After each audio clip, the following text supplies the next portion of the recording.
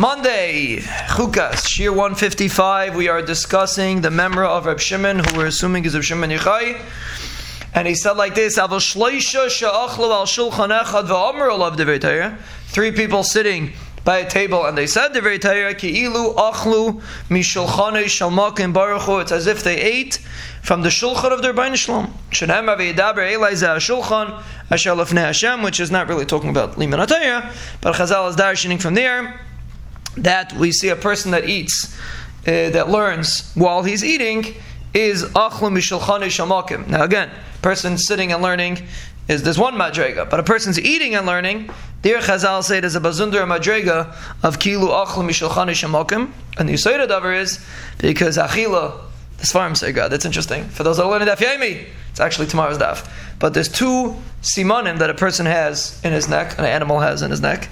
The Gemara and Yivam is talking about a person, but the point is by and shchulin is the gap of shchita.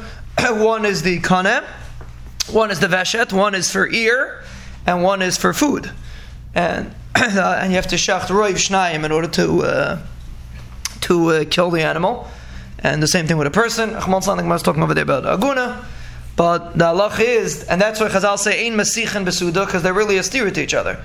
The windpipe, the kaneh, is a stira to the veshet. And really, achila should be kaneh represents ruchnias, the ruach of a person, the aver of a person, and the veshet represents the gashmis of a person. And you can't operate both at the same time. That's why in Mesichim Suda. So you can't do both at the same time.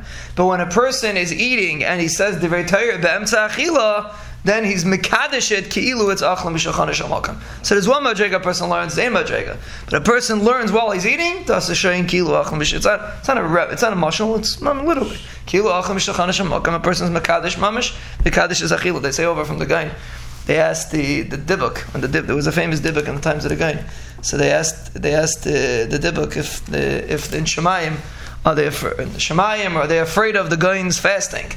Are they afraid in Shemayim of the guys fasting? He said no, they're afraid of the guys eating. That's what they're afraid of in Shemayim. Sometimes a person can eat, and it's kilu achlu mishulchanei shel makom. You don't have to fast. He could eat.